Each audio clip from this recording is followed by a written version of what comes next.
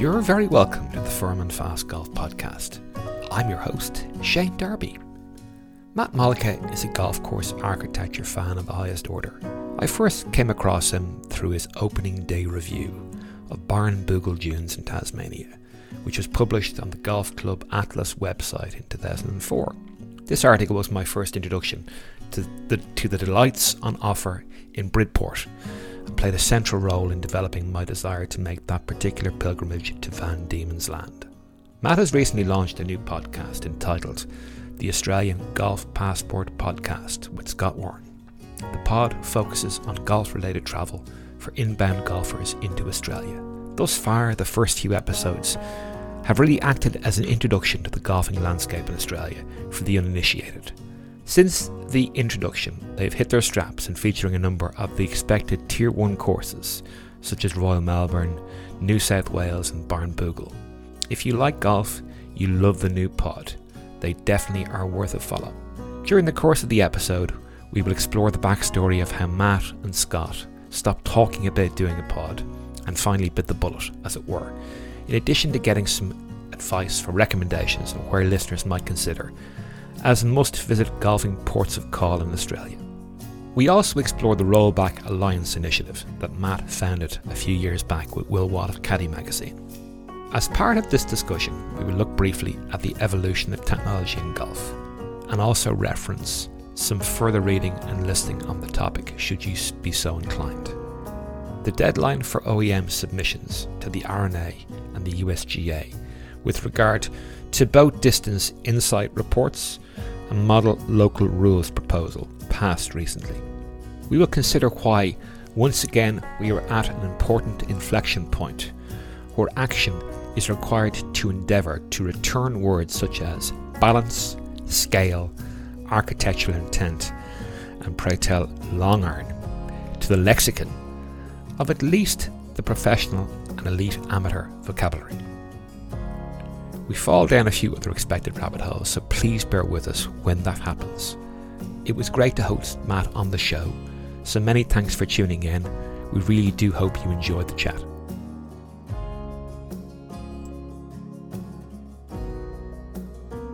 Hi Matt, you're very welcome to the Firm and Fast Golf Podcast. It really is great to have you on. We've, DM'd about this on a few occasions over the past number of months. Getting really jealous, obviously, as we move into winter here. How is Royal Melbourne as the green shoots of spring appear in Melbourne? Well, Shane, it's starting to warm up. We've had a reasonably cold winter in Melbourne and probably a little more rain than average. So the courses certainly aren't at their best at this time of the year, but they're a sight. At this time, we've got spring flowers all over the place, heath and lilies and orchids and tea tree flowering all over the place. But in the coming months, when the weather dries out and the courses firm up and we get some fairway grass growth, things will be even better. Excellent. I think maybe as a starting position for those listeners, and I'm sure there probably are a few, particularly the non-Australian based listeners who perhaps don't know who you are, you might give us a brief introduction to Matthew Mollica, Melbourneian, podiatrist, golf tragic, podcaster, and of course, golf course reviewer. Okay. Yes, all those things. Golf tragic, essentially at the top of the list. Where to start? I'm very proud Melbourneian. Been playing golf most of my life. Turn 50 next year. And I was thinking of things that we might be discussing during the course of recording the podcast. And one of the things that was at the forefront of my mind was that if somehow I could manage to leave work, I feel very comfortable that I could dedicate the rest of my life to golf, whether it's playing, writing, reading, tinkering with equipment, playing with different equipment, visiting different courses, talking to people about it.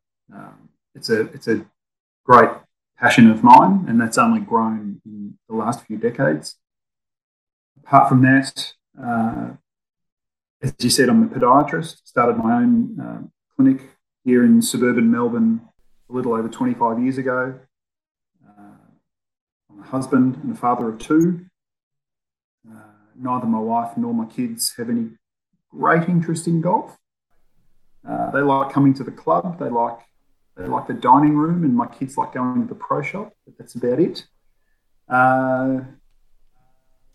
As my love of golf grew and I started to visit more courses, I think that really was the key to the passion deepening and diversifying, so that I would start to travel and review and photograph and really critically think about the courses that I was on. And we're blessed in Australia, as you said at the outset, we've got a wealth of great courses here, and New Zealand is growing as well as a destination. So there's wonderful courses to go and visit over there when I travel to go and see my wife's family. She's a proud Kiwi.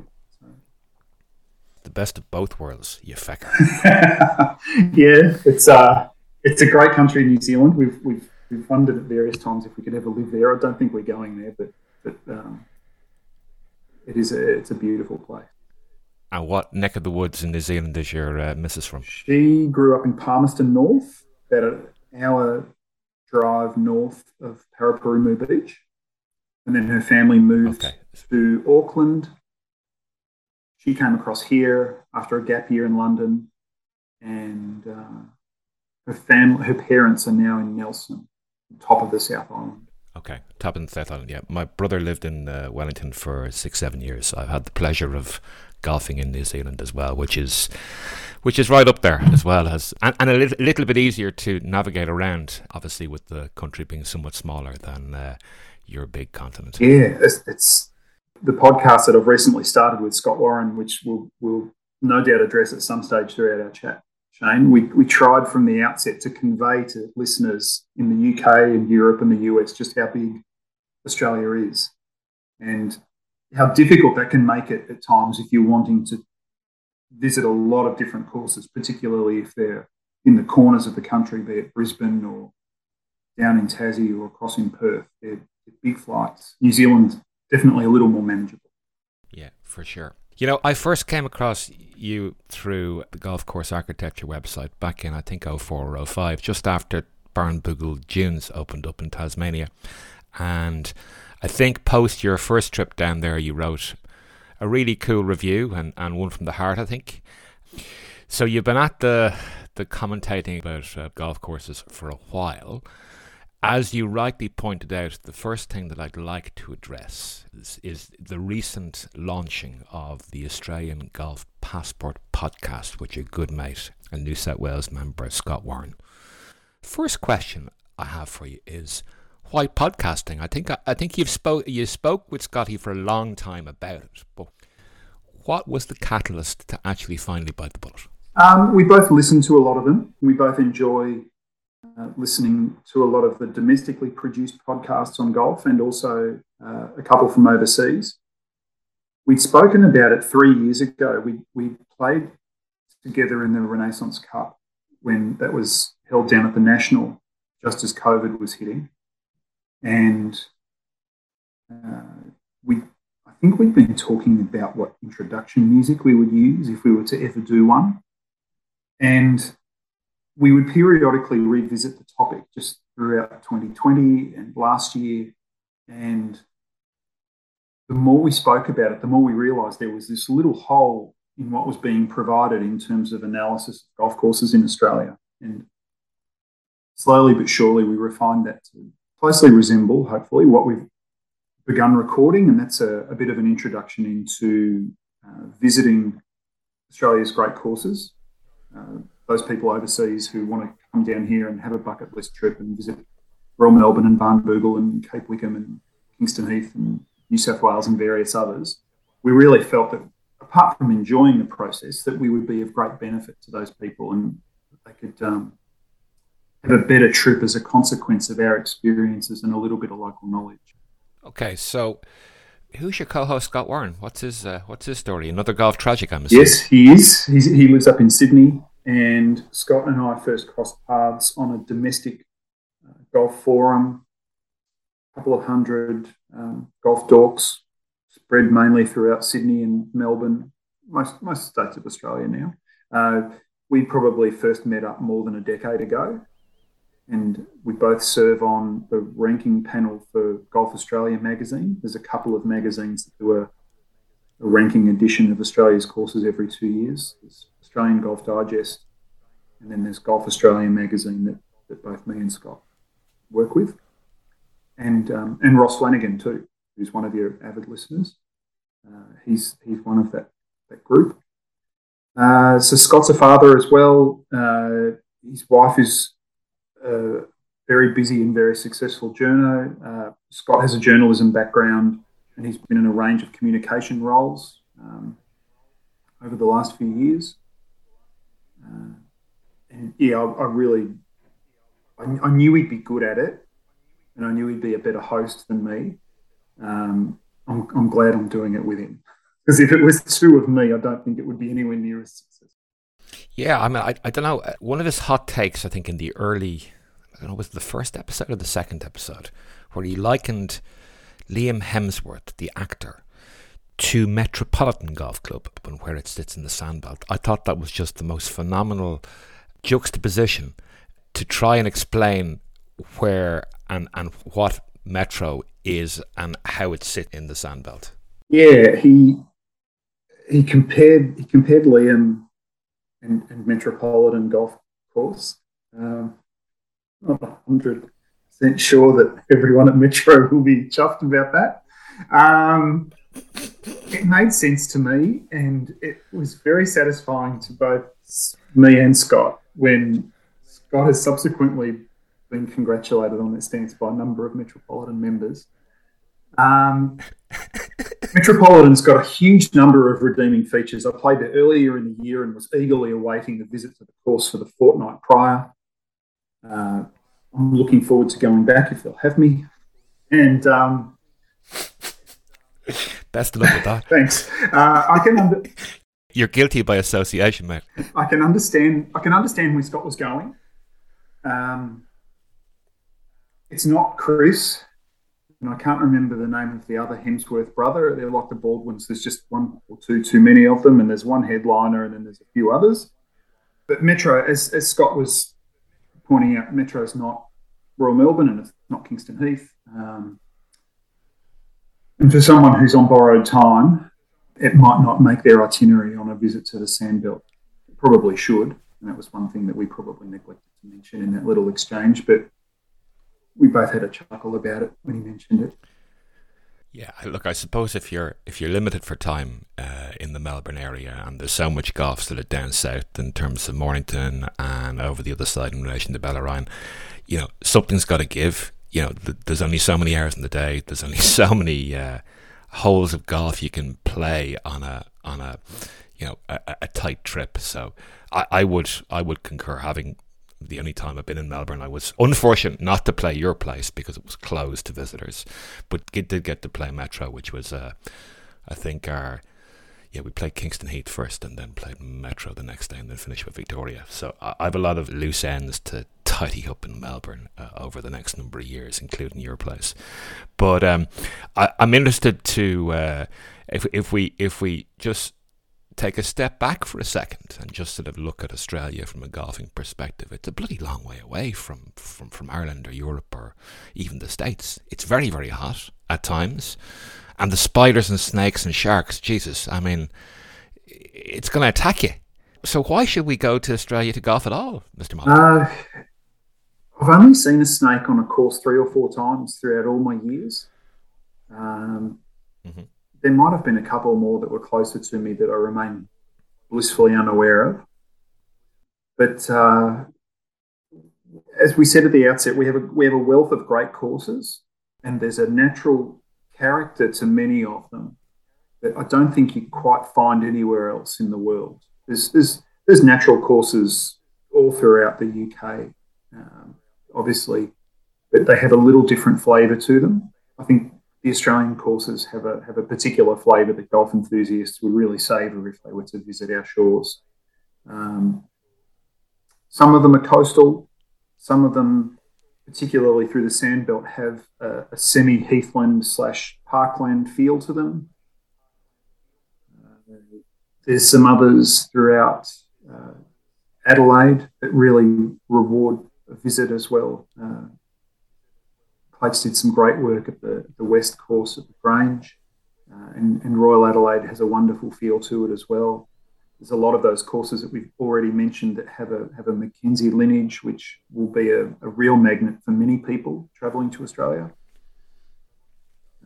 There's some dramatic courses throughout our country, New South Wales, Cape Wickham, courses at Barnbougle and others. There's lots to see for a connoisseur of great golf.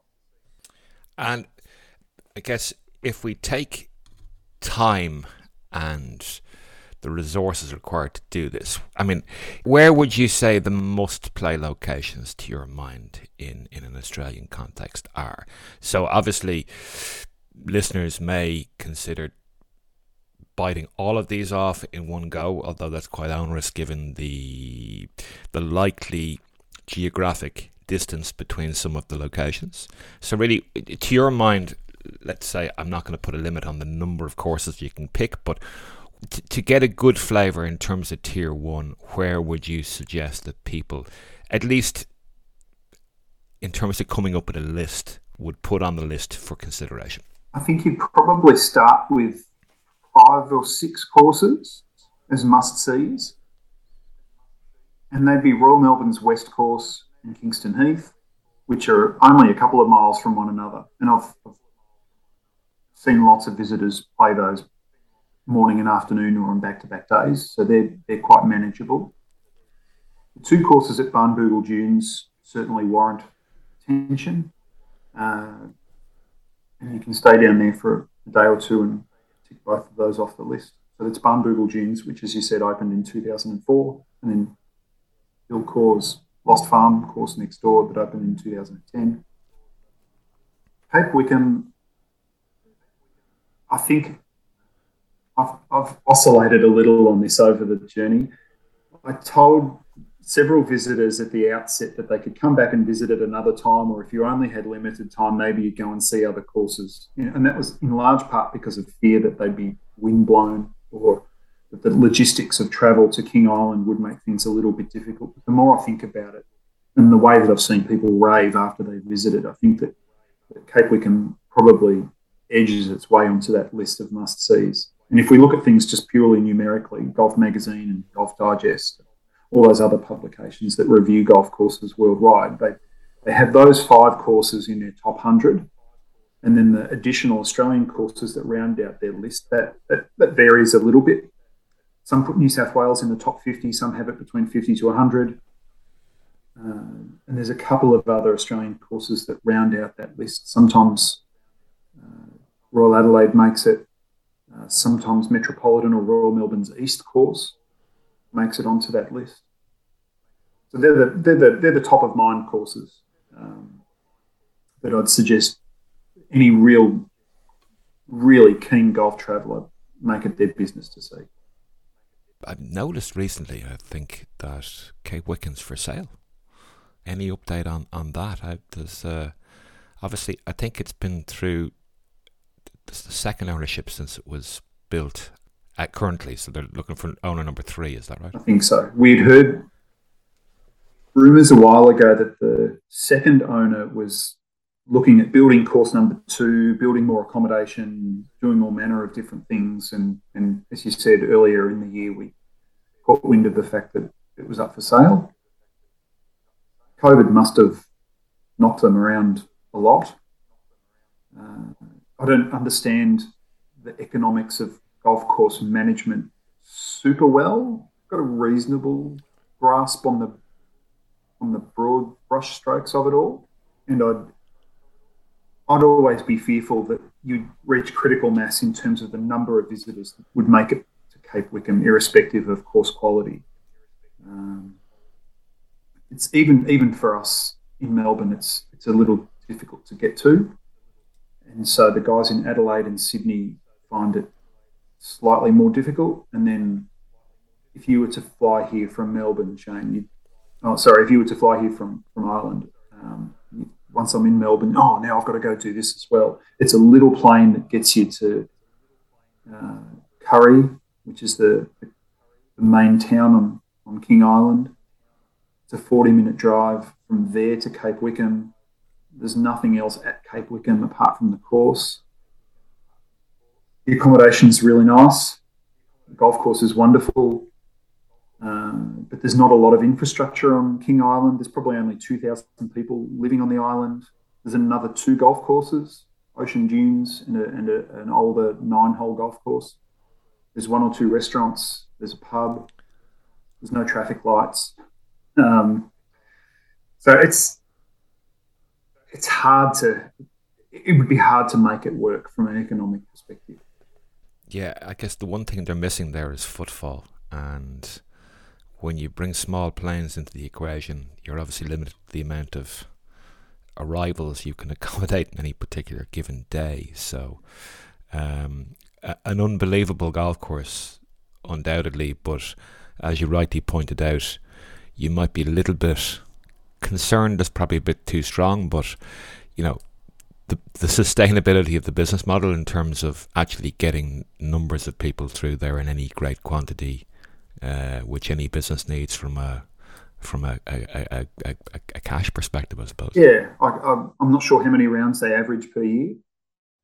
They do close in the middle 3 months of calendar year. So our winter, the course doesn't see any play, which is probably a good thing. People would get, I think, too windblown or too cold down there at that time of the year, I suspect. But it's 9 months of the year where you can make your money rather than 12. So. If somebody was considering travelling to golf in Australia, what would you consider the best time or times of the year, both from a weather perspective, but maybe also from if somebody's looking to sort of hit the shoulder season, there's not as many inbounds around, or maybe their complexion is somewhat similar to mine, that they do a mean case of lobster in terms of getting sunburnt. So to try and stay away from those, depending on your poison, 40-degree days or in excess of 100 degrees Fahrenheit. I think November's a good month to visit. Doesn't get too hot. Fairway grasses are really starting to get going in terms of growth, and course presentation ramps up a little at that time of the year typically. March and April, Scott keeps coming back to March and April when he suggests visits on the podcast we do, and I just find myself nodding in agreement. I keep thinking back of temperature, course conditions, course traffic, the light in the afternoons, particularly the late afternoons where we still hang on to a little bit of daylight saving. March and April would probably be my best 2 months. You still wear sunscreen on those days, Shane. Still have a broad brim hat on occasions, but you're well past those days where you're a chance to get a 40-degree Celsius day. It's funny, as a complete aside, my mother, the last time I was down in Australia, which was January 2020, just before COVID took off, my mother gave me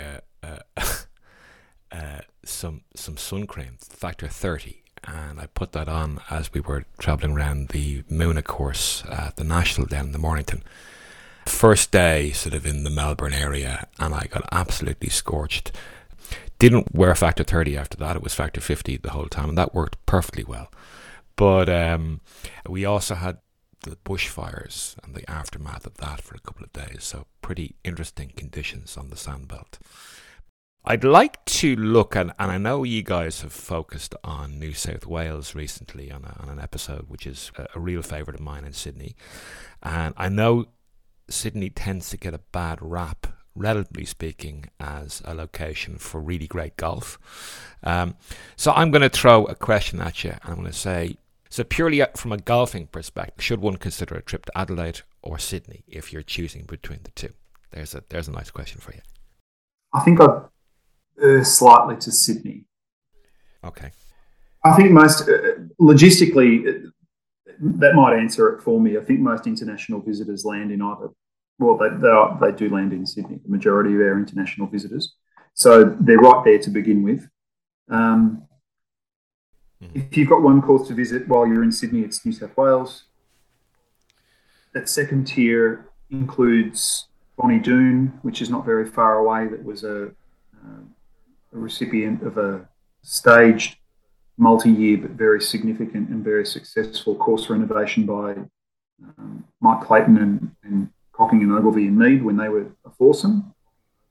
And it's a really, really cool place to visit. A little bit of an unheralded architectural gem there.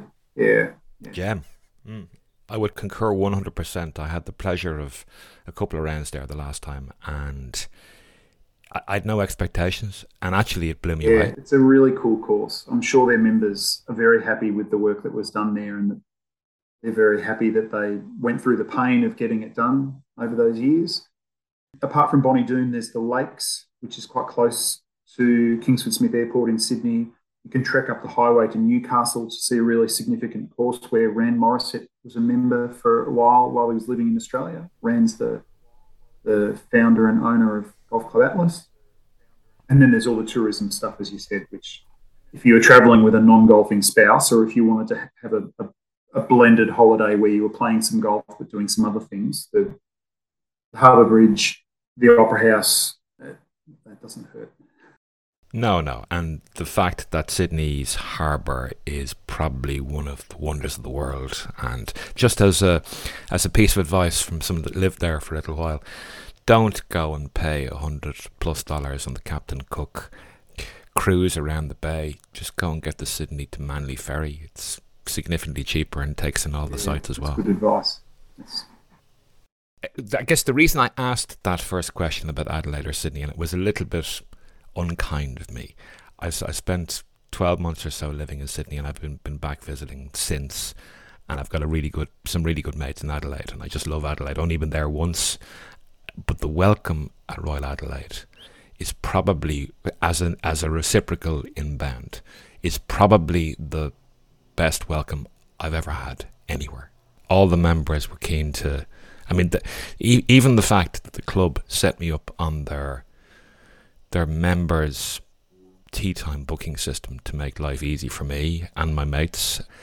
But what a place! I mean, the city's really, I guess, relatively speaking, an awful lot smaller than Melbourne and Sydney, so it's easier to get around. But I just thought Adelaide was phenomenal. I mean, Royal Adelaide's great, really, really, really good golf course. Some really, really interesting holes, and obviously that Mackenzie heritage that you spoke to previously. I also had a chance to get a spin around Kayunga with their head pro John Corbett. Guy was feeling said he was a little rusty, hadn't played in 4 or 5 months.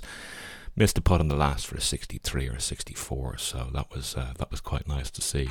But the Adelaide Sandbelt is pretty spectacular as well. Yes, definitely. Yeah, Glenelg, Kayunga, Royal Adelaide, the 2 courses at the Grange. It's a good little collection of courses, and that makes it well worth a visit.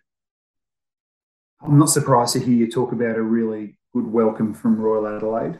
I've got a few friends there and been fortunate enough to visit a few times over the last 10, 12 years. They have a great function on the second Saturday of the month where their members tee off at 3s in 10-minute intervals early on a Saturday morning. Go and shower and change and get into their jackets and ties, and they have a big lunch together, and they have a set 2-course lunch, and someone heads up their group, has a look at the menu, does a head count, and then sends one of the staff down into the cellar to say, can we have a case of this and a case of that, please? And they usually bring out something old and something good, something white and something red. And then you might get a cheese board and another red, or there'll be some that just sit outside the dining room and look at the 18th green and the first tee area and the third tee area and the occasional train roll by and have a cigar or have a dessert or a coffee or finish off another red. And I've done that twice, and they are some of my favourite memories in golf. They're wonderful days. Great membership and great discussion, and everything you'd want at a Saturday's golf. Yeah, and then obviously I just have a vision of retiring to the terrace veranda that overlooks the first tee and the 18th green. And I know there's quite a collection of wine industry. Individuals there obviously not being too far away from the Barossa. In fact, two of my mates are actually involved in viticulture. So no surprise that the cellar is well stocked with both something old, something new, but more importantly, something wet. Yeah, their cellar is fantastic. It'd be the envy of most clubs. Not all, most. Not quite at Augusta national level, but close. Yeah, for sure. Maybe if we take a look at Tasmania, Matt. Obviously, you mentioned that we've mentioned thus far Barnbougle obviously opening in 2004, Lost Farm 2010, Cape Wickham. You also mentioned Ocean Dunes, but obviously Clates and Mike DeVries and Matt Goggin are currently working on 7 Mile Beach there, 10 minutes from Hobart Airport. Armend, which is just down the way. I know Greg Ramsey was involved in that. I think OCM are taking that forward. And obviously what Greg's done in Ratho Farm as well in the middle of the country is, I believe, I've not been there, but I believe is something to be seen. From a low base or I'm not going to say no base, but from a low base prior to Barnbougle rearing its head, and great kudos to Richard Sattler for developing that and being inspired by what he heard and what he saw throughout Mike Kaiser's development in Bandon, Oregon. It's great to see Tasmania really, I guess, flexing its muscles to a certain degree. I mean, what can you tell us about the development of Tasmanian golf since the early days of 2000? As you said, they're really stepping up, and they're blessed with a pretty good climate as far as golf's concerned. They're not worried about rainfall. It's never going to get blisteringly hot, and so their fescue grasses will do really well all year round, so they can provide great conditions for golf. There's enough space. It sounds a bit weird and a bit premature to say, well, not one ball's been struck in anger on 7 Mile Beach thus far, but there's within that larger area where the 7 Mile Beach course sits, there's space for a second and third golf course, and I'm not sure what arrangements Matt Goggin would need to look at in order to make that happen, if he's done it already, how amenable the state government would be to that sort of thing. I imagine that they're going to be pretty keen to see further development there if my suspicions regarding the success of the first course prove correct.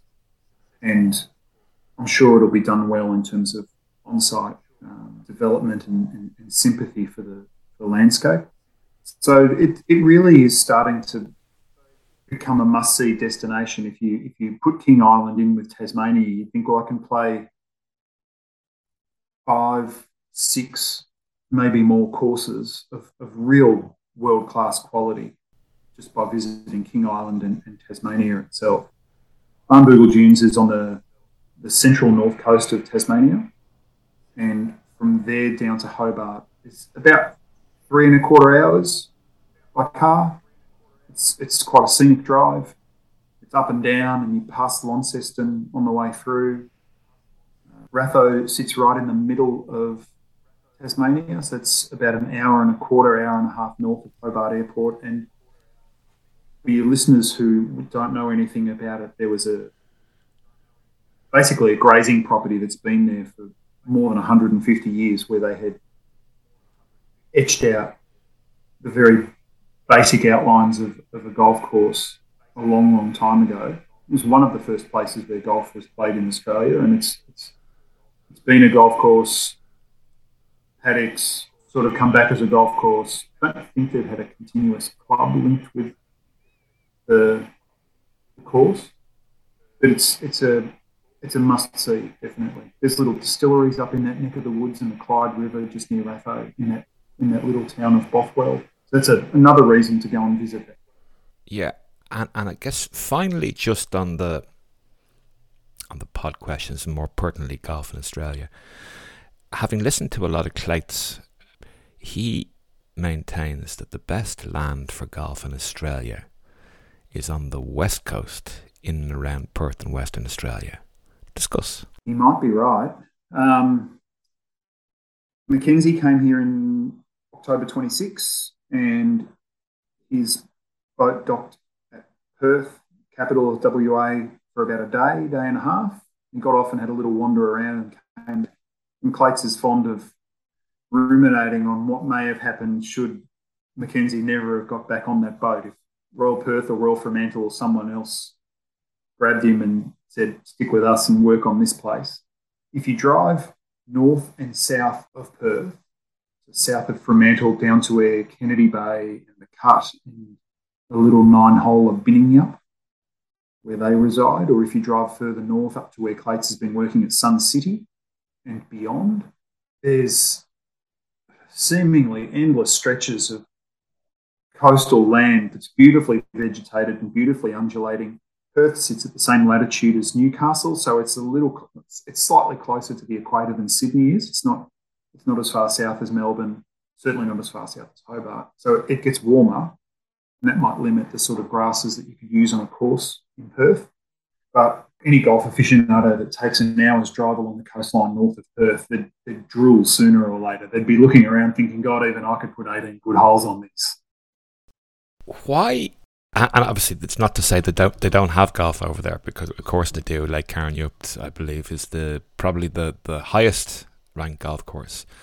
But is it purely down to a lack is the wrong word, but a relative lack of population in terms of actually there being a demand for golf? I see there's a lot of building going on at the moment where these sandy sites appear to be being built on for housing, which I suppose is just a function of demand, but you would have thought if the land is so good, the build it and they will come mantra that we've seen over the last 25, 30 years from a golf destination perspective or a new course perspective. Is it the fact that it's, and I don't mean this to be insulting to people from Perth, but it's, as you rightly point out, people don't quite, from outside, the international traveller doesn't perhaps quite realise that Perth is 4.5 hours flight away from Sydney and the eastern seaboard. Is it down to geography and a relative numbers game that we don't quite have the golf that perhaps the land suggests we should have in Perth? I think so. Perth's the most isolated state or provincial capital on the globe. There's definitely good golf there, as you said, and Mount Lawley is a suburban Perth course that's been slowly but surely improving. Royal Fremantle and Royal Perth are quite busy courses, not great courses of note, but they're busy courses. Robert Trent Jones did Meadow Springs, south of Perth. He also did a 27-hole complex at Joondalup, north of Perth.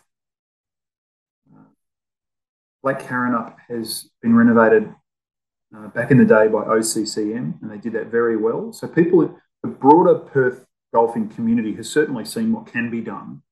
And any Perth-based visitor to Lake Carnyup would certainly get a taste for what was possible in their climate and on their soil. There's plenty of money over there. So I'm not sure why things aren't at least a little better than they are. I can understand why someone didn't stick to the build it and they will come model a la Bandon Dunes. If we were a country of 300 million, then they could justify it. But at 27.5, 28 million, I don't think we have the market to sustain a remote location for golf over on the western coast of Australia. I'm going to bring the conversation towards, I know, an area of interest for you, which is essentially the ongoing distance debate. In relation to this particular topic, you first came to my awareness regarding the distance debate through an appearance on the Ross Flanagan My Love of Golf podcast, relating to your Rollback Alliance initiative. Just before we hear about the Rollback Alliance, I think it might be useful to give listeners an introduction to historical technological developments in golf through the years, from the feathery and the long-nosed clubs onwards, As an aside, Garrett Morrison from the Fried Egg did a really great multi-episode docu-pod on the evolution of the golf ball some time ago. It is well worth listening to if people have the time. I'll stick a couple of links in the show notes for that anybody might be interested. I would recommend having a listen to that. It just gives you an idea of, there's certain inflection points that have through the years.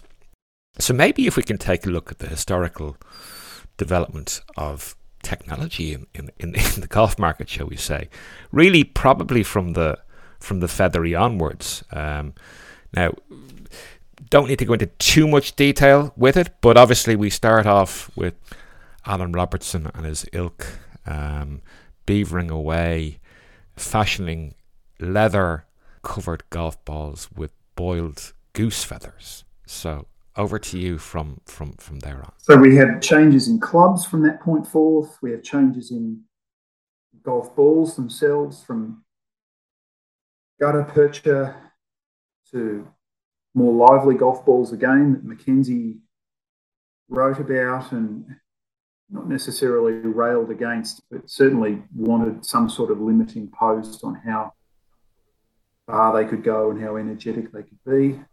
I think he saw, perhaps more than anyone else, what the potential consequence of all of that progression would involve. And from a timing perspective, just Matt, sorry, we're talking about, so the gutta percha obviously is 1840, 1850 kind of thing, is that right? A little later than that. And then around around the, can't remember my dates exactly. This will be an impetus for people to go listen to Garrett's podcast with Bob Crosby. Yeah, the Haskell, I think, in the US was the late 1890s, and then introduced into the UK and the rest of the world sort of early days of 1901, 1902, because that's when the RNA had their real snafu as to whether they were going to allow it or not, and ultimately Lowe said no and Cole said yes, and we know what happened. As an aside, I'm really looking forward to the book on Lowe. Bob Crosby's? Yeah, I'm really looking forward to that. I haven't read a lot on John Lowe, but everything I hear about him and what Bob says about him and everything I read of him, and when I look at Concerning Golf, I think, this guy was really something and ahead of his time, and I think golf needs someone like him today. No, well, it's amazing, and for those perhaps that don't have a rashers what we're talking about, John Lowe was a contemporary of Harry Colts, wrote a book in 1902 or 1903 called Concerning Golf, which is essentially where the strategic school of golf course architecture, the initial theory behind that basically stems from Lowe. And he was obviously involved with Stuart Patton at Woking on the third of the fourth, where they put two bunkers in a very strategically placed bunkers in a fairway, which obviously led to, amongst other things, Tom Simpson, the designer, giving up his legal career and jumping headlong into golf course architecture. So yeah, Lowe is a mover and a shaker that perhaps people don't appreciate as much as they perhaps should. But certainly probably don't know an awful lot about either. Yeah, and Bob's book will definitely address that, I'm sure. He was on the rules committee of the R&A, if I remember correctly, as well. He was really something. So he, as you said, he sat on one side of the distance debate and ultimately wasn't successful in getting all of his views across the line. As you started out on the initial parts of this topic, ball technology has progressed from Haskell through various stages to where we find ourselves with really far-flying solid core balls from, let's say, the late 90s to the current day, and they've been refined slowly but surely over the last 20 years. Apart from ball technology, club technology is the obvious area as well. You're talking about Alan Robertson, and that would evoke all sorts of images in the minds of some of your listeners, whether they're transitional spoons or splice neck clubs, hickory shafts, and all sorts of weird and wonderful looking implements. I started playing golf when I was in primary school, which is 1980s. I had a 2-wood and a 4-wood and steel shafts, and the heads on those little clubs were pretty small. And I don't think anyone would have envisioned a 460cc driver with a really hot, forgiving face at that time, with super lightweight head and a super lightweight shaft that was 45 and a bit inches long. So the technology is certainly advanced at an enormous rate, even in our lifetimes. And that's been good in some ways, but it's come with some clear negatives as well in my.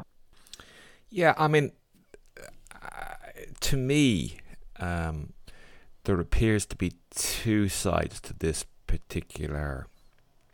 Well, oversimplified, but there seems to be two particular thought processes in relation to this. So, on the one hand, you have concerned individuals like your good self, who perhaps, and I think the context in Australia is quite important actually, because obviously having seen the likes of the first tee at Kingston Heath, where the first tee is essentially in the members bar, and the golf course has been extended literally right the way out to the fences, and there's nowhere else to move. Whereas in America and North America, they tend to, and as Clates puts it, don't take my 20 yards and don't take my guns. I know that's a little bit oversimplified, and he says that for comic effect to a certain degree, but just to make his point. Why does it matter? I mean, like, realistically, and this is probably more from the American side of the argument, like, ultimately athletes get better. Just throw in some trees and narrow the fairways and grow the rough up. Why are people spitting their dummies out here? Like, what, at the end of the day, technology improves in an iterative fashion, and we're just seeing an iteration of technology. How long have we got, Shane? I could go a lot of different ways with this answer. I know you're baiting me. That's exactly what I'm doing, because anyway, that's my job. Well done. So take your time. I was trying to put in as many incendiary words there as I possibly could. Rollback Alliance that you alluded to a little earlier, someone of like mind, a friend of mine, Will Watt, who was the founder and editor of Caddy magazine, which was a periodical that was produced in Australia for a few years. It's on hiatus at the moment, COVID-induced sort of break. He and I had a coffee years and years ago. We were talking about our concern for golf. I'd written a piece for Caddy based on technology and the need for a rollback, and that really resonated with Will, and we decided to do something a little more than just publish the essay in his magazine. And we've done all sorts of different things over the last 4 years, I think it is now, 5 years. One of which was start a website that is a little repository of a few resources, some essays. There's an essay in there that is I think it's great. Of course, I think it's great. I wrote it. It's a great explanation of how narrowing the fairways and growing the rough does the exact opposite. Not the answer for those who think that the ball goes too far, and neither is planting trees. Merely rewards an errant player who can really generate great swing speed and huge carry distance. Disproportionately penalises the short hitter who can't hack their way out of long rough when they miss a narrow fairway when they have 5-iron in hand, whereas that bomber who is within wedge range of the green doesn't really pay that much of a price, in essence. So those sorts of cosmetic changes don't really achieve the effects that people hope or consider that they might. Narrowing courses and growing rough and planting trees left and right on fairways isn't golf either. So you're saying Webb Simpson's wrong? Yeah, Webb. I don't think Webb got much right in that press conference a few years ago. Um, Why do you think that is? I mean, it's not as if he has any vested interest or anything like that. I mean, it doesn't get paid by manufacturers, and is he just speaking the script, or is he sure, we just wind him up I'm and sure he's he's a bit like an speaking to action the man? same script that Justin Thomas got and that Peter Costas got and various others.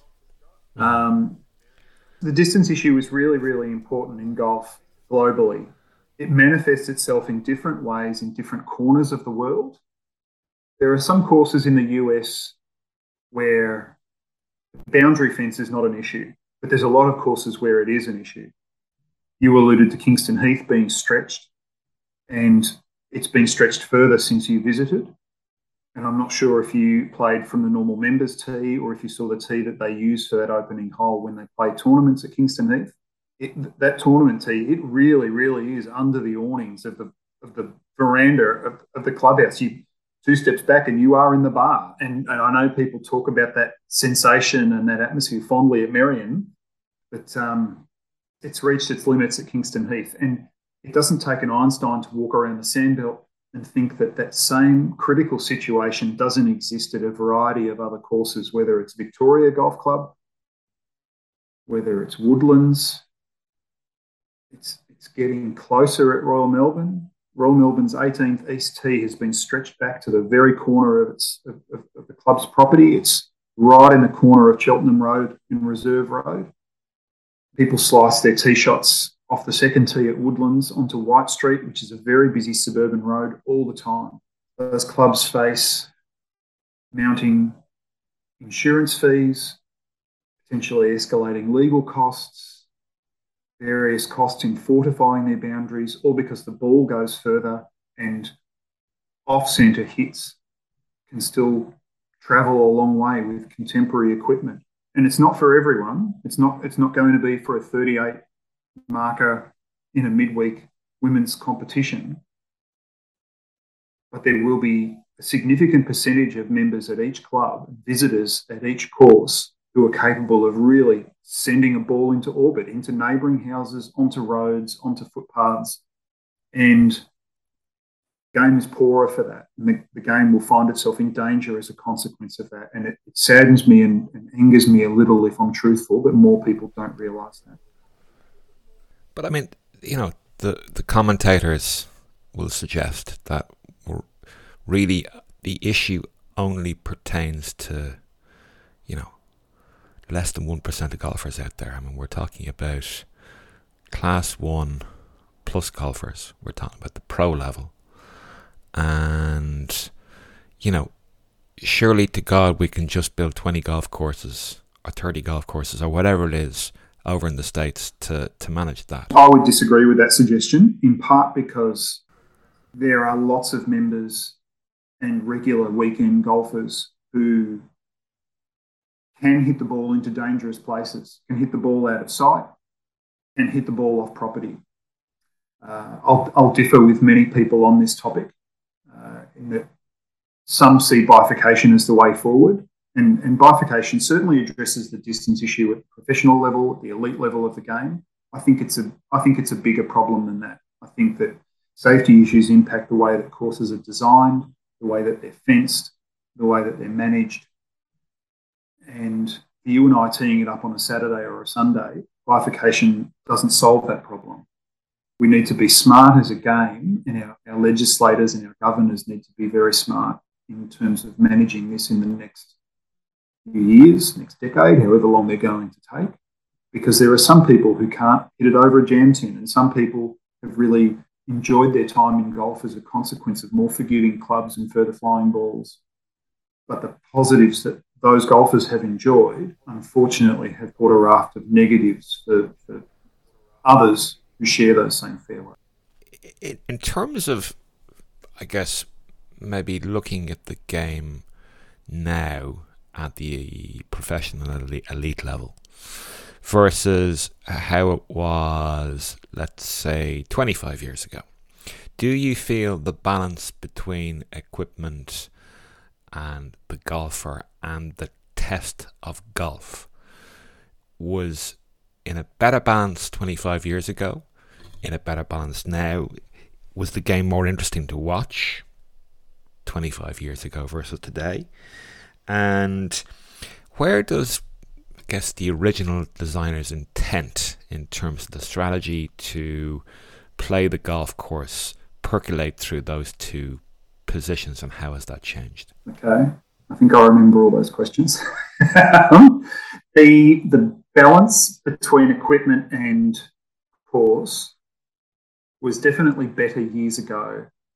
I keep coming back to this notion that the driver should never have got bigger than the 975D, which is a sub 300cc driver. If you put a good swing on a tee shot with that club, you found the center of the club face. You got the ball out there. But if you didn't put a good pass on it, didn't find the right part of the club face, didn't go so well. So better golfers could differentiate themselves from less skilled golfers, less consistent golfers. I fear that the pendulum has swung a little too far in favour of too much forgiveness from equipment this day and age, and to the point that you see that in recreational golfers, and you definitely see it at a professional level where swings have changed to the point where there's just more and more guys swinging as hard as they possibly can, swinging out of their shoes. There have always been pro golfers who've swung hard and hit it with seemingly almost violent actions. But I think there's athletes, yeah? Well, yeah. Weiskopf was an athlete. Seve was an athlete. Frank Stranahan was an athlete. There's always been athletes. Jay Monahan will have you believe differently.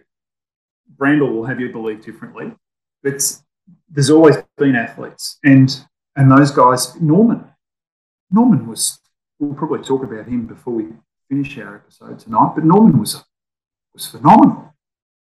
And he could swing hard and find the centre of the club face, and he did it without fear. And he had equipment that allowed him to demonstrate that skill and enjoy an advantage over his competitors who didn't possess that skill.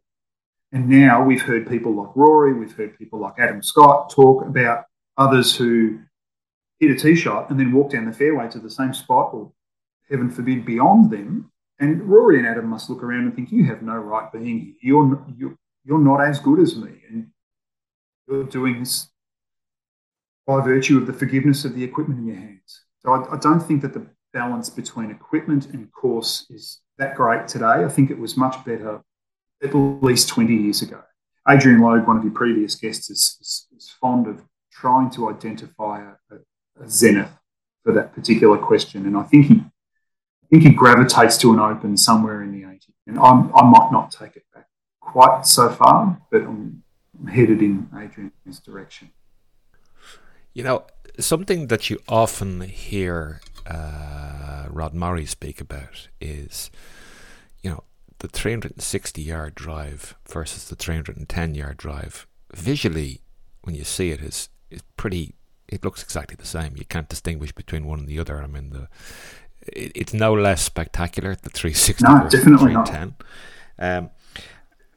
And distance, as Dr. Mack points out, or any reduction in distance is relative. So, like, yeah, and I think we forget, certainly from a conspicuous consumption perspective, just going back to that point that I made earlier, that surely you can just have 20 or 30 pro golf courses and leave it at that.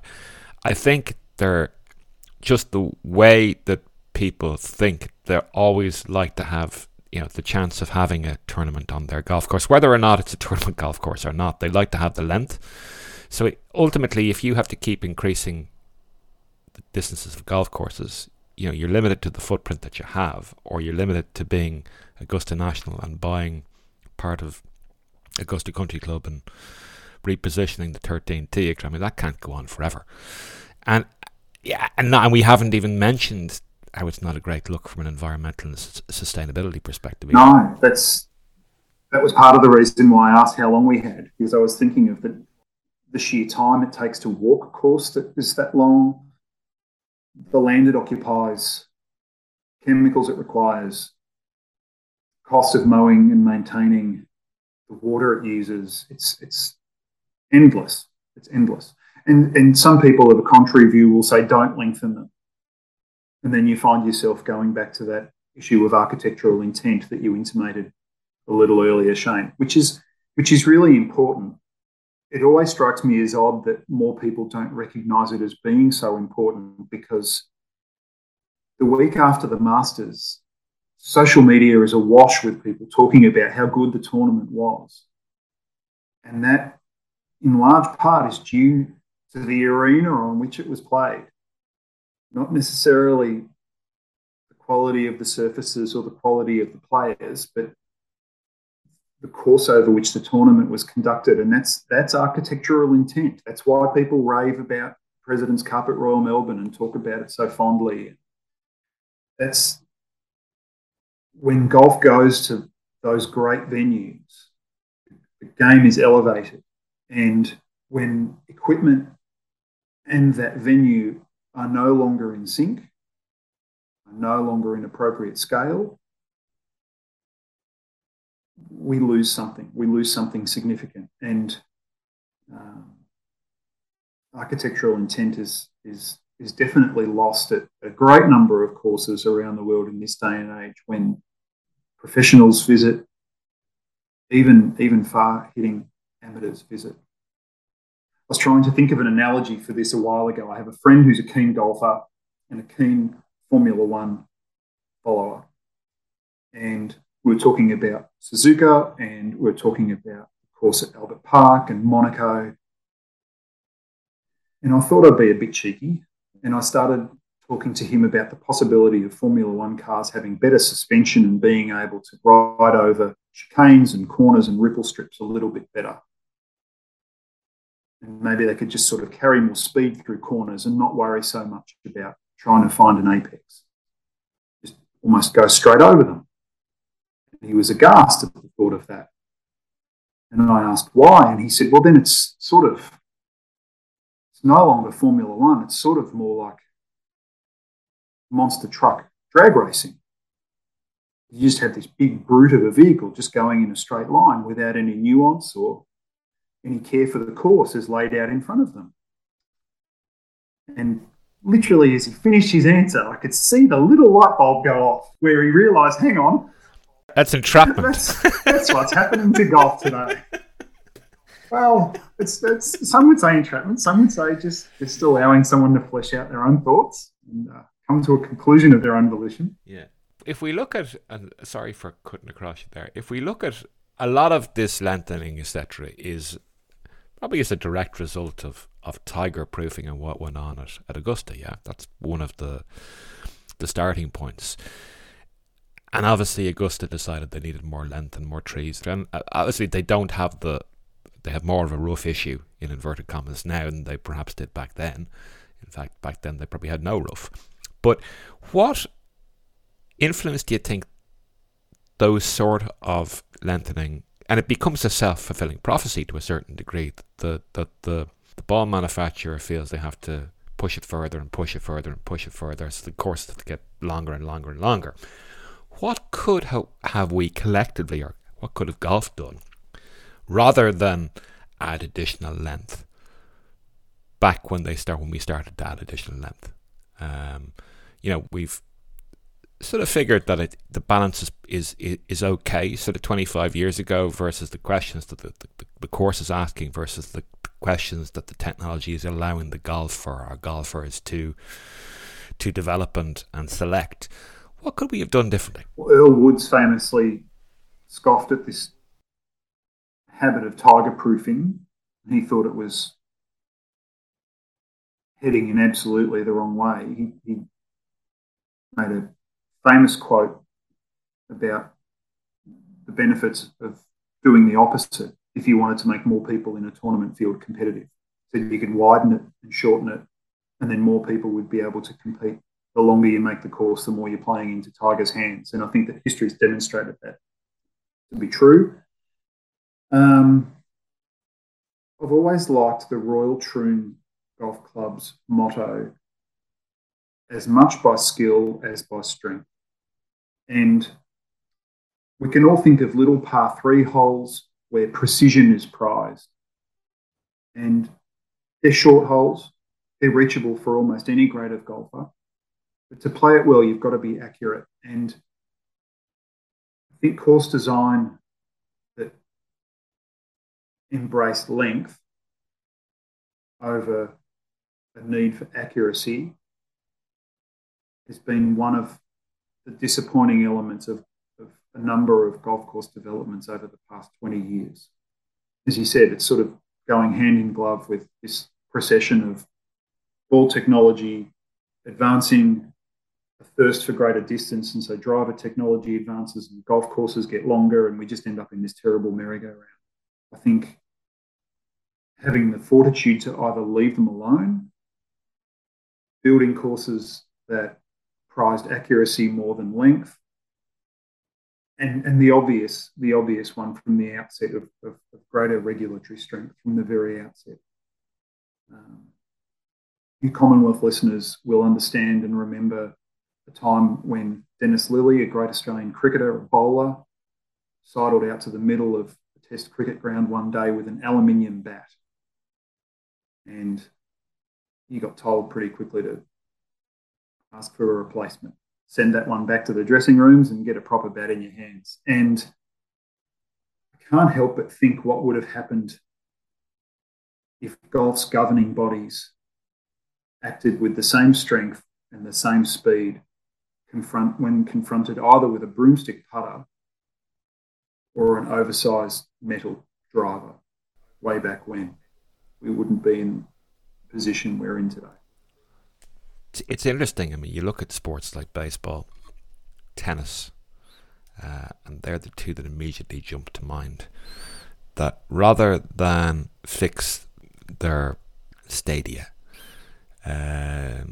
and the MLB just said you can't use an aluminium bat in the major leagues, and the tennis federations basically made heavier balls and different rackets, so the game is modulated for the viewer and the fan, I suppose. I mean, ultimately, I often think, when they show the highlights reel of be it a major or any PGA or European DP World Tour event, they're showing you the up and downs. They're not showing you the 360-yard drives.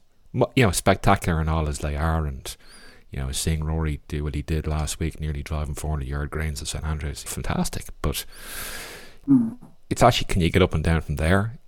Is actually the more important question, but actually oftentimes the more spectacular shot. Definitely.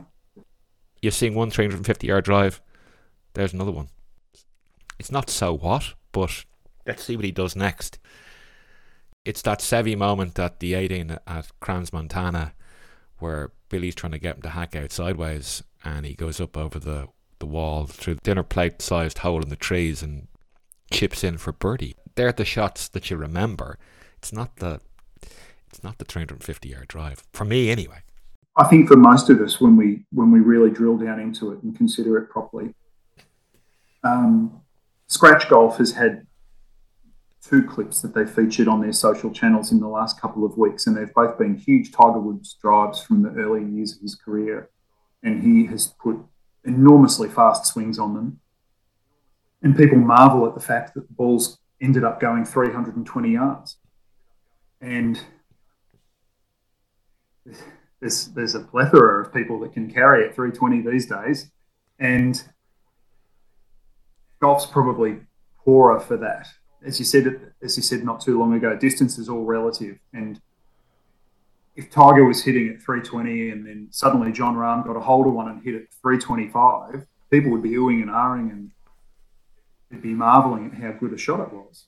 These days, particularly in the early part of the calendar year when the US Tour visits Phoenix, and I think they do it at Torrey as well, their broadcasters basically mark out the fairways on the broadcast, not with paint on the grass, but certainly on the broadcast, like they would mark out an American football field with yardage increments, and we end up celebrating which drives get to 350 or Tony Finau hit at 355. And it escapes me why there's this fixation on distance when those short shots are so much more exciting and relatable and more popular as well. Seve's little chip between the bunkers in the early years of him playing the Open.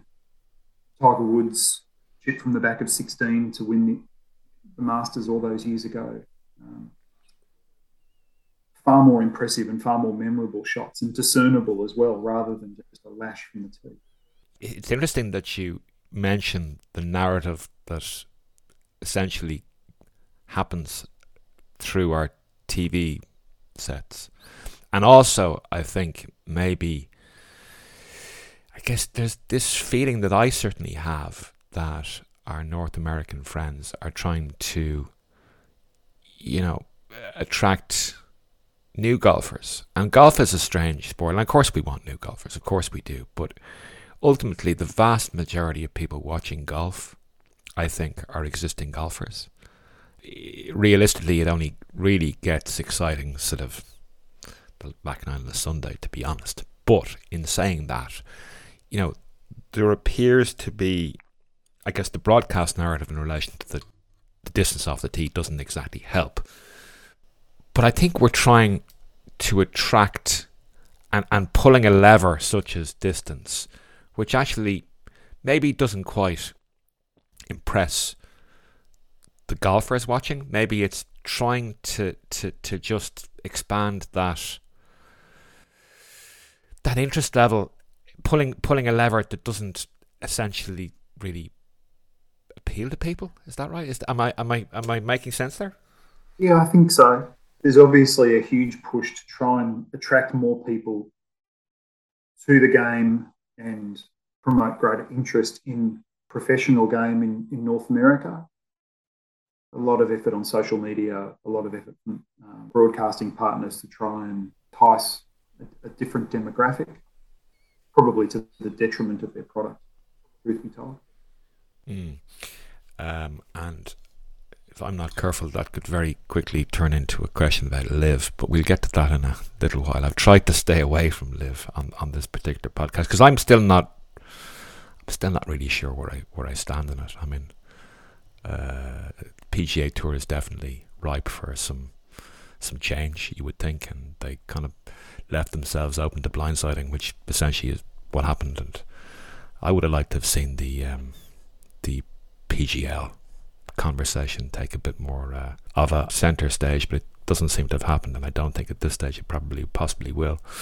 But I guess just in terms of going back to what has happened historically, I mean, we last heard from the RNA and USGA, and I kind of got the feeling that you might agree with the fact that, if anything, the golf equipment space has been very light touch from a regulatory perspective. We last heard from the RNA and the USGA back in March 2022. Obviously, they've been looking at the distance topic for some time, both historically over the last number of years and what the footprint of golf facilities was and has become. I know that predominantly focused on USA, and I know George Waters was involved in that, and I know they have used some information from both the UK and Europe and indeed Australia. What did they say back then in terms of what they're currently doing? And I know COVID kind of got in the way of this, so we're a little bit behind where we should be. What do you think their next steps are, and what do you think is it silly being optimistic?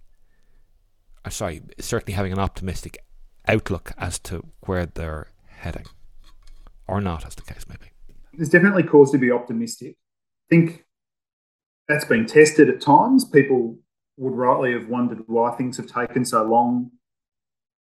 We get so far beyond pretty clear and concise statement within that 2003 joint statement of principles that mentions a line in the sand in terms of distance advancements. And yet we're here almost 20 years later with no material change to equipment.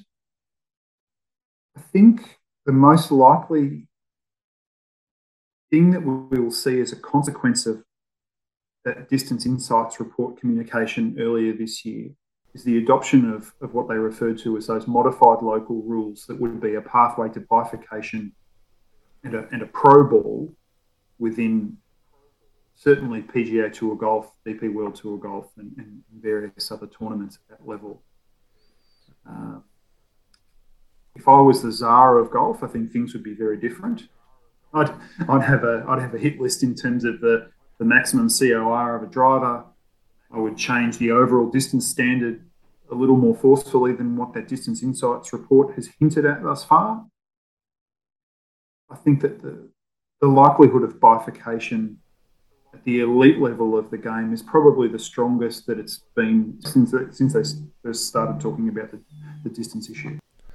And it would appear, certainly from my reading of the situation, that the elephant in the room in relation to this, or appears to be Acushnet, should I say, the owner of Titleist, they appear to have I guess they sell on we're the longest ball, we're the most used ball of the majors. Do you think that, I don't know if Wally Uline is still the CEO. If you aren't, Wally, please accept my apologies. I don't pay that much attention to corporate governance for Acushnet. But, do these... I appreciate their businesses and commercial operations, but they don't seem to care a jot for golf, really. They just care about growing the game, which obviously equals lining my own bloody pockets. They'll tell you they care about golf. They foster the pro game and give away money to various charitable elements within the broader game of golf. And I'm sure various brands do that more than we realise. I don't expect them to be custodians of the game to the detriment of their bottom line, but I think that they could have done a much better job of serving two masters. I think that the equipment companies certainly the major stumbling block with any sort of regulatory reform within golf, and they see endangerment of billions of dollars, so I can understand why they do. Golf's governing bodies are obviously aware of the legal implications, and I assume they're very aware of the potential ways in which they can soften that blow for manufacturers. Really long sunset clauses, staged reductions in terms of drivers specs, ball specs, things that could soften the potential economic impact to ball makers and club makers alike. I'm surprised that hasn't happened to this point. I'm sure there's lots of other golfers out there that would be thinking, come on, you can do this. Let's just take some baby steps, but at least take some steps. And it's funny, looking at the inflection points through the years, there have been so many, I guess, opportunities that have not been taken, really. You know, you can read some of the commentary in relation to the distance the ball goes back in the early 1910s and 1900s, if you like, and actually the arguments that have been been laid out, all you got to do is change the date, and the arguments that were been had back in by John Lowe in the 1900s and by Mackenzie and Spirit of St Andrews, it's all there. And I do appreciate that things change and improvements are made, but it can't be unshackled, shall we say, improvements. And certainly there was a number of opportunities, undoubtedly, over the last 100 years or so to a certain degree try and put the brakes on development. And I think perhaps we would be in a better position if that had occurred. But it's comforting to understand that there is a process under consideration and under discussion. But you just wonder, get your finger out, boys. It's time to bite the bullet. Yeah, and there's precedent there in other sports as well. You were talking about tennis and bifurcation in terms of bats within baseball and the MLB in the US. My favourite example in that space is the swimming suits, the buoyant speed suits. Yeah, of course. There's an essay on the Rollback Alliance that makes particular mention of those in terms of putting the genie back in the bottle or putting the toothpaste back in the tube. There we see athletes who are training harder, getting better stroke technique, getting stronger, swimming faster, their nutrition's better, their recovery's better. There's athletic pursuit and athletic achievement there, but it's not being camouflaged by technical advancement in equipment. And I think we're seeing that in golf at the moment. So the precedent for a rollback is certainly before our eyes. And FINA would have come under some pressure from the manufacturers of those swimsuits, Speedo, Arena, TYR, they're various competitors in the marketplace. It's by no means as big a market as golf balls and golf clubs, but there's precedent there for the minds of the USGA and the R&A to follow. We can but hope, Matt, that those that actually get paid to oversee and be custodians of the game finally get on script with this stuff, because it's about time. Listen, just wanted to touch on a couple of topics in the golfing landscape in Australia.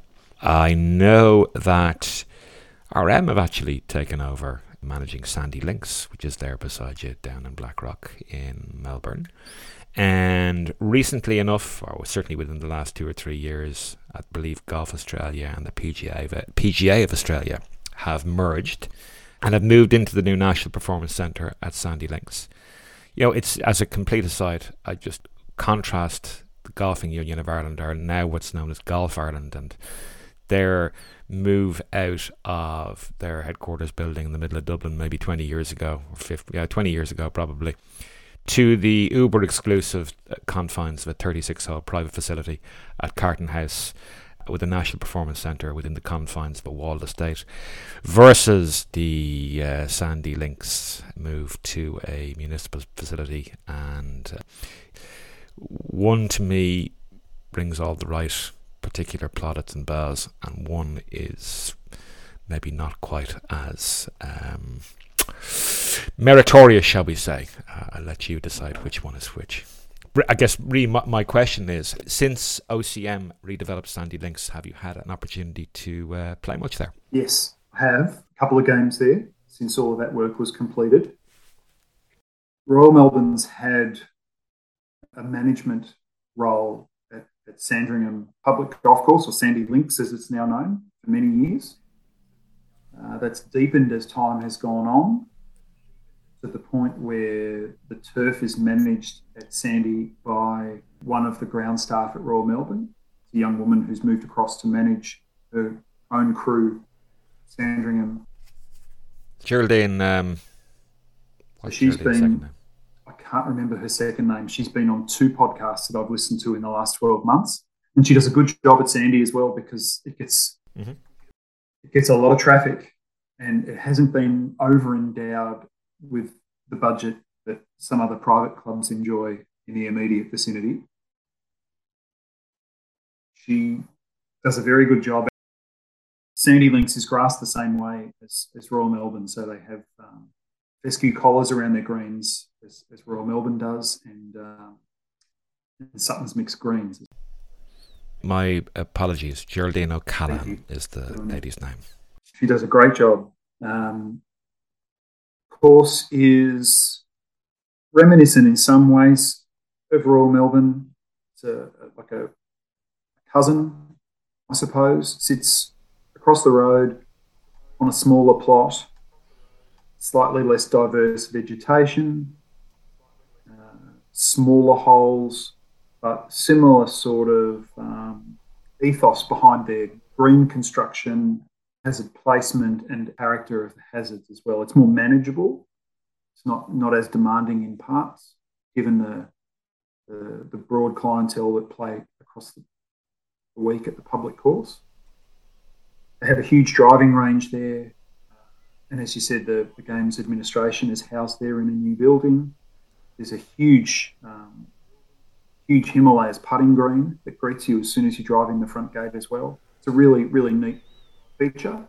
And when Royal Melbourne hosts big events like the 2019 President's Cup, the overflow, car parking and corporate village and whatnot extends onto Sandringham and not just Royal Melbourne.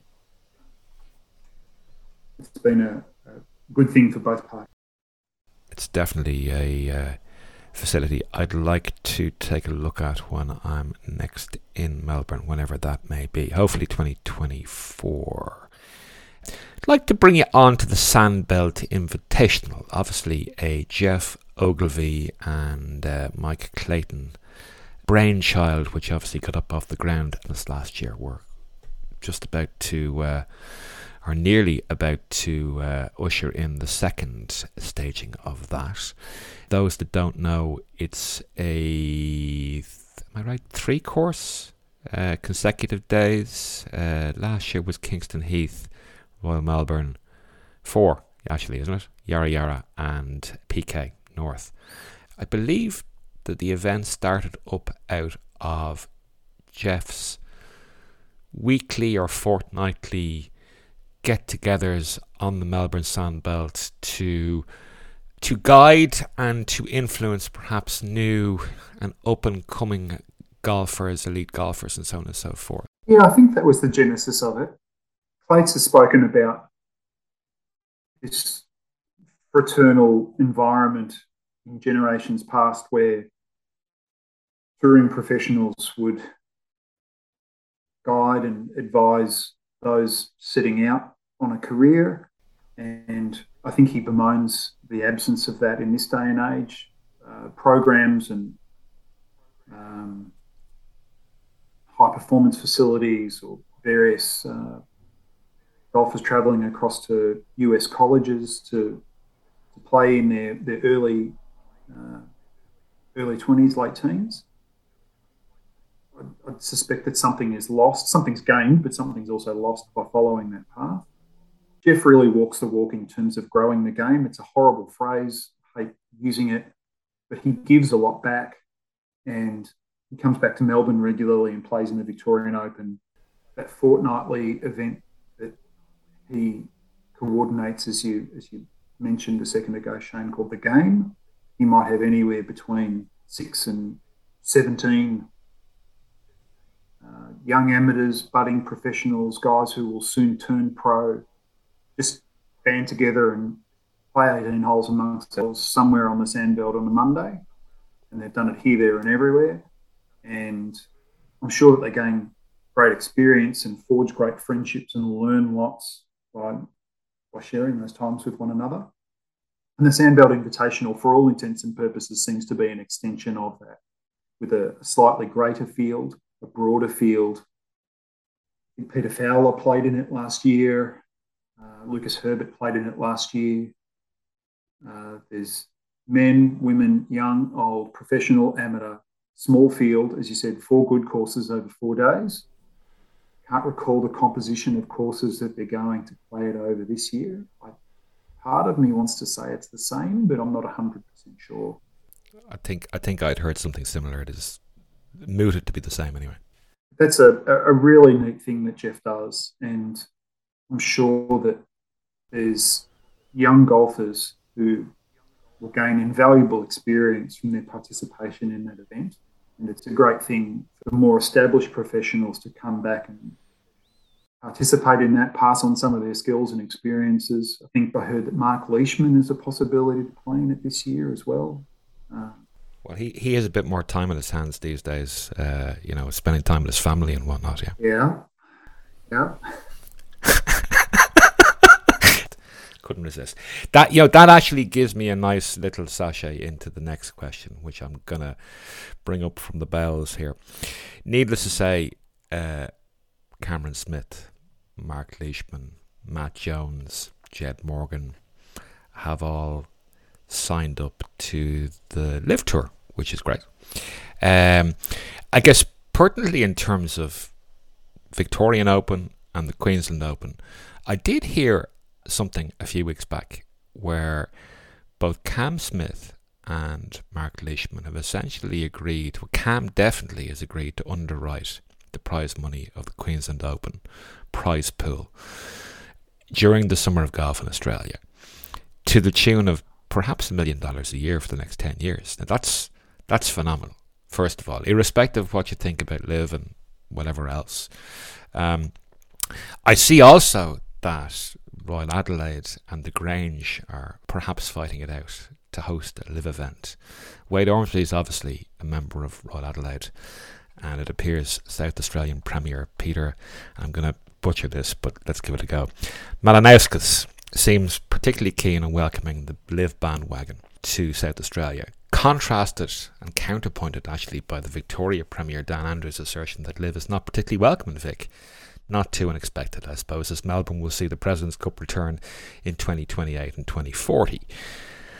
I guess given the fact that the PGA Tour hasn't exactly done the local Australian Tour, or indeed the DP World Tour, historically, many favours over the years, since the wraparound season became a thing in the States, I'm interested to understand what the feeling is generally amongst golfers in Australia with regard to Sharky's latest attempts to take over the world of golf. There continues to be a lot of Greg Norman fans across Australia. I think it would be fair to say that that number is diminishing, but there are still a lot of them who very fondly remember his exploits from his playing days, and that shapes people's opinions to a degree. There is a definite and strong and sizable sentiment amongst Australian golfers that they're embracing LIV and they bemoan essentially the demise of the Australian tour as the US PGA Tour has grown. And I think that those who would welcome a LIV event to our shores are very, very happy for the US PGA Tour to get a taste of their own medicine. I have essentially a very different opinion. From the word go, there has been a dishonesty and an element of deceitfulness to LIV that I find impossible to ignore. And that comes from Greg Norman promising that he wants to get along with the PGA Tour. It comes from Greg Norman promising those who sign it they'll be able to get world ranking points. It comes from the Saudis stealing the PGL / Rain Group / Andy Gardner's ideas from years earlier. It comes from players saying that they won't go, and then they do. Players who want to go because they want to grow the game. They really want to grow their bank balance. Players who want a lighter professional schedule and they want to spend more time with their families, and then they flit around the world and play 7 events in 8 weeks. I just can't come at it. And I think everyone would be in agreement that the professional golfing landscape needed major reform and that the US PGA Tour wasn't doing the vast majority of the golfing world any great favours, but this is not the way to deliver that change. Do not need Crown Prince of Saudi Arabia essentially owning and running golf. Don't need the rest of the golf world following Greg Norman's tune.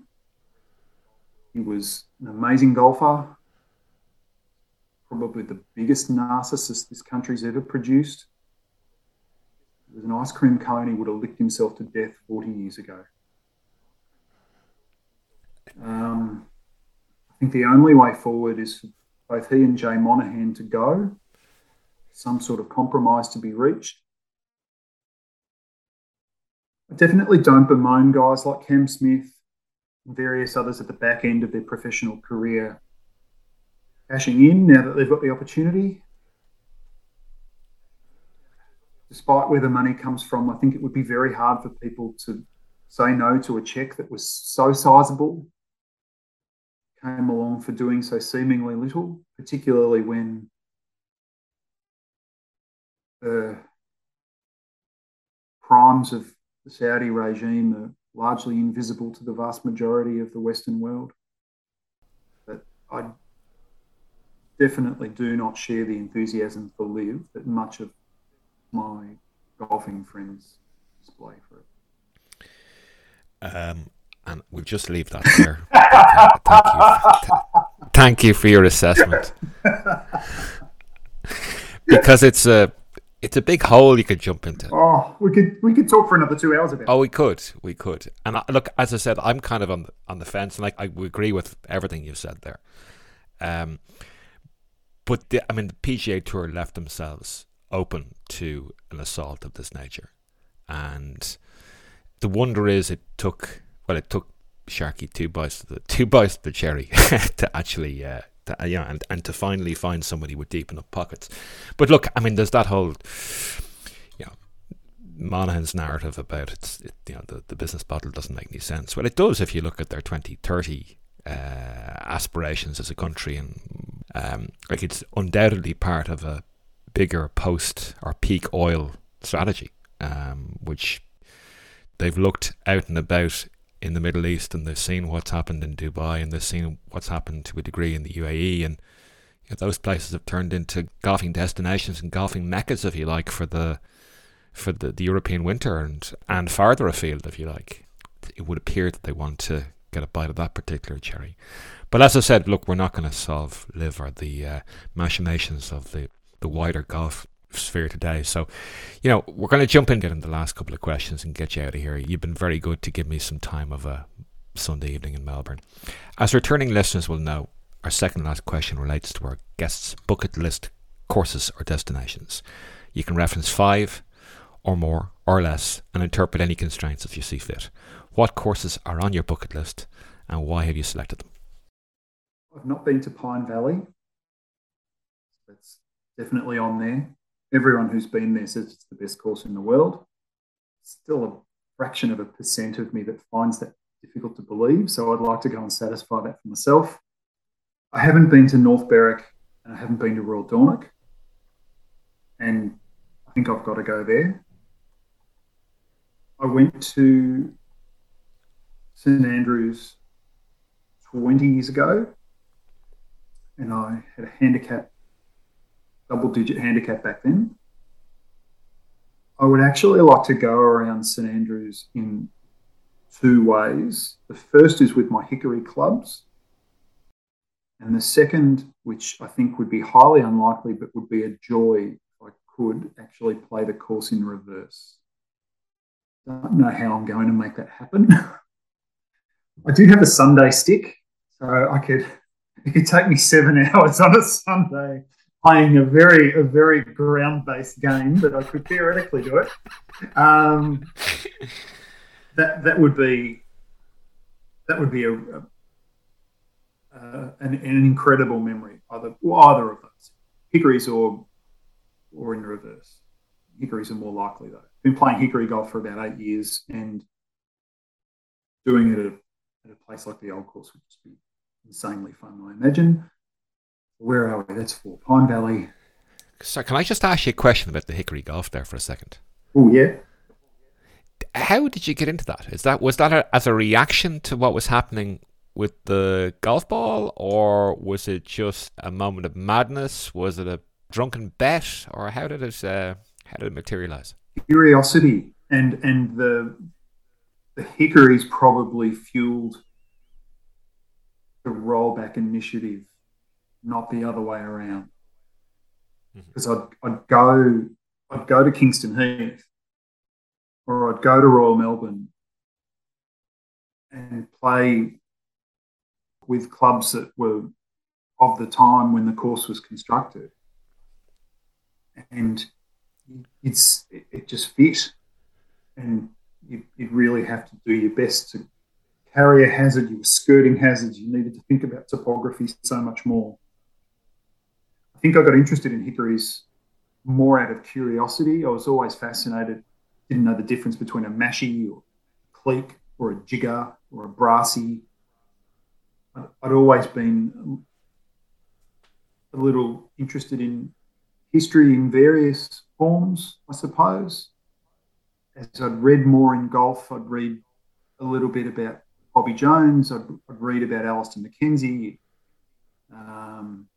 And I think gravitating towards those clubs is one of the best things I've done in golf. I wish more people experienced the joy that those clubs have given me. Yeah. Sorry, I took you off on a tangent there. So you've no, not at all. Yeah, so Pine Valley and St Andrews. Pine Valley, St Andrews. So you're 2 into your list. North Berwick is on there. I've not been. Royal Dornoch, I've not been. And he said I can go more than 5. You can choose as many as you want. I've not been to Muirfield, and I've not been to National Golf in South America. There's 6. There's a half dozen. Okay, and you didn't even pick an Irish course to sort of half curry favour with me. I remember I was travelling around Los Angeles and California in 2012, and I had a friend who was travelling around Ireland at the same time. And I was taking photos and emailing people, and Riviera one day, LACC the next, Valley Club the next. Visited Cyprus on that trip, and my friend Mark, who had been travelling around Ireland, sent me some photos and emailed me very briefly during his trip. And he said that these places are far better than all of the goat tracks that you're visiting over there in the US. So maybe I should amend my list a little, Shane. Well, yeah, Matt, as and whenever you get over here, be delighted to point you in the right direction and maybe host you at a few locations as well. So don't be a stranger in relation to that. You obviously have seen quite a lot, but there's still quite a bit for you to see too. So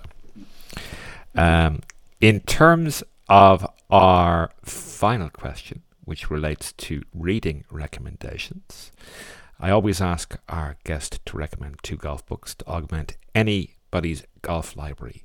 What are those 2 golf books that you would suggest? The Spirit of St Andrews by Alistair Mackenzie, which is self-explanatory.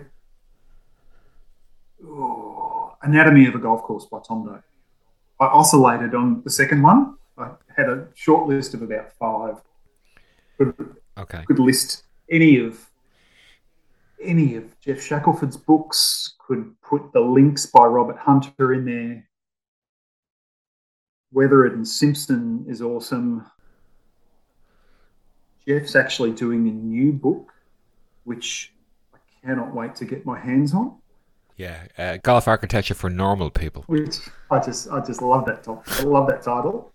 A year or 2 back, Royal Melbourne lost a life member, Dr. John Green, who was a past club champion, past historian of the club. He lived for the longest time in a nice house up near Green on the 2nd hole of the East Course. And John Green authored a book in his last few years it's titled The Courses of the Royal Melbourne Golf Club. And it's an historical look back, similar to that book that you've got. So The Courses of the Royal Melbourne Golf Club by Mike Clayton, with some beautiful pictures in there. From a couple of different contributors from memory. I don't think it's just Gary Lisbon or David Scarletti. I think there's a few in there. But John's book is smaller size, smaller dimensions, more pages, and it's a more in-depth analysis of the architecture and the evolution of both the East and West course. And I think there's only 500 copies of it, but that is a brilliant book. And if you're particularly interested in architecture, and if you're an Australian listening to this and you have a reverence for Royal Melbourne, cannot recommend that book strongly enough. So I've cheated. There's a few in there. Sorry. That's fine. No, that's cool. Look, the whole idea about that question is that people, if they're so inclined, and rest assured, you're not the first person to recommend either Anatomy of a Golf Course or The Spirit of St Andrews.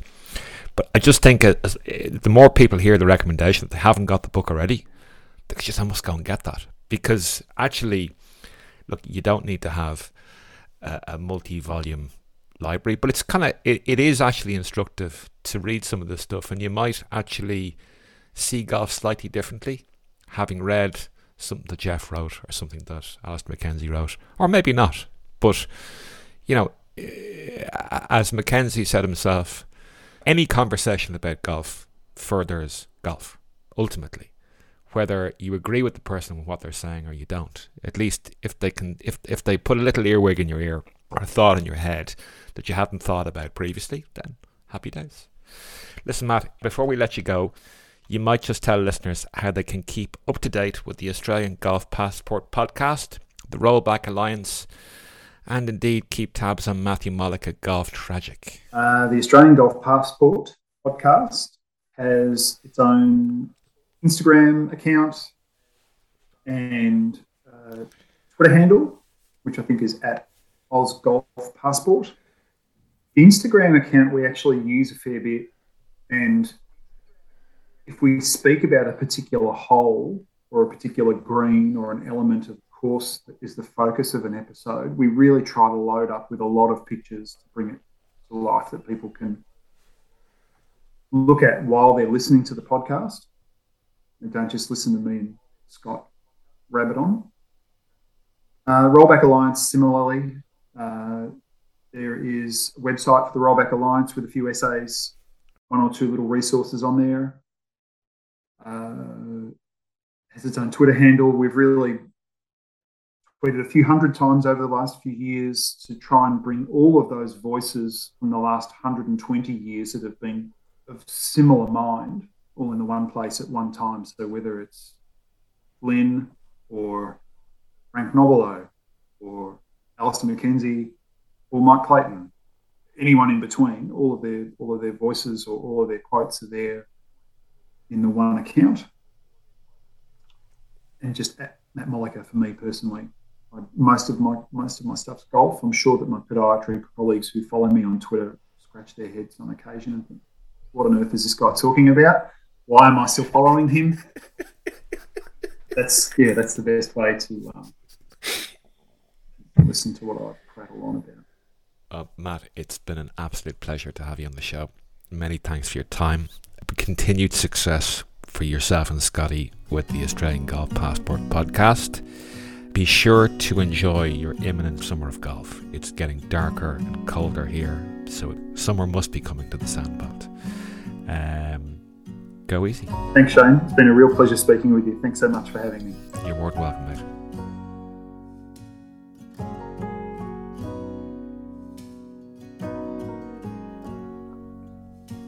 Many thanks for tuning in. As usual, you can find us online at firmandfast.golf or on Twitter at firmandfastgolf. Please continue to like, subscribe and comment. It really is appreciated. Until the next time, happy golfing.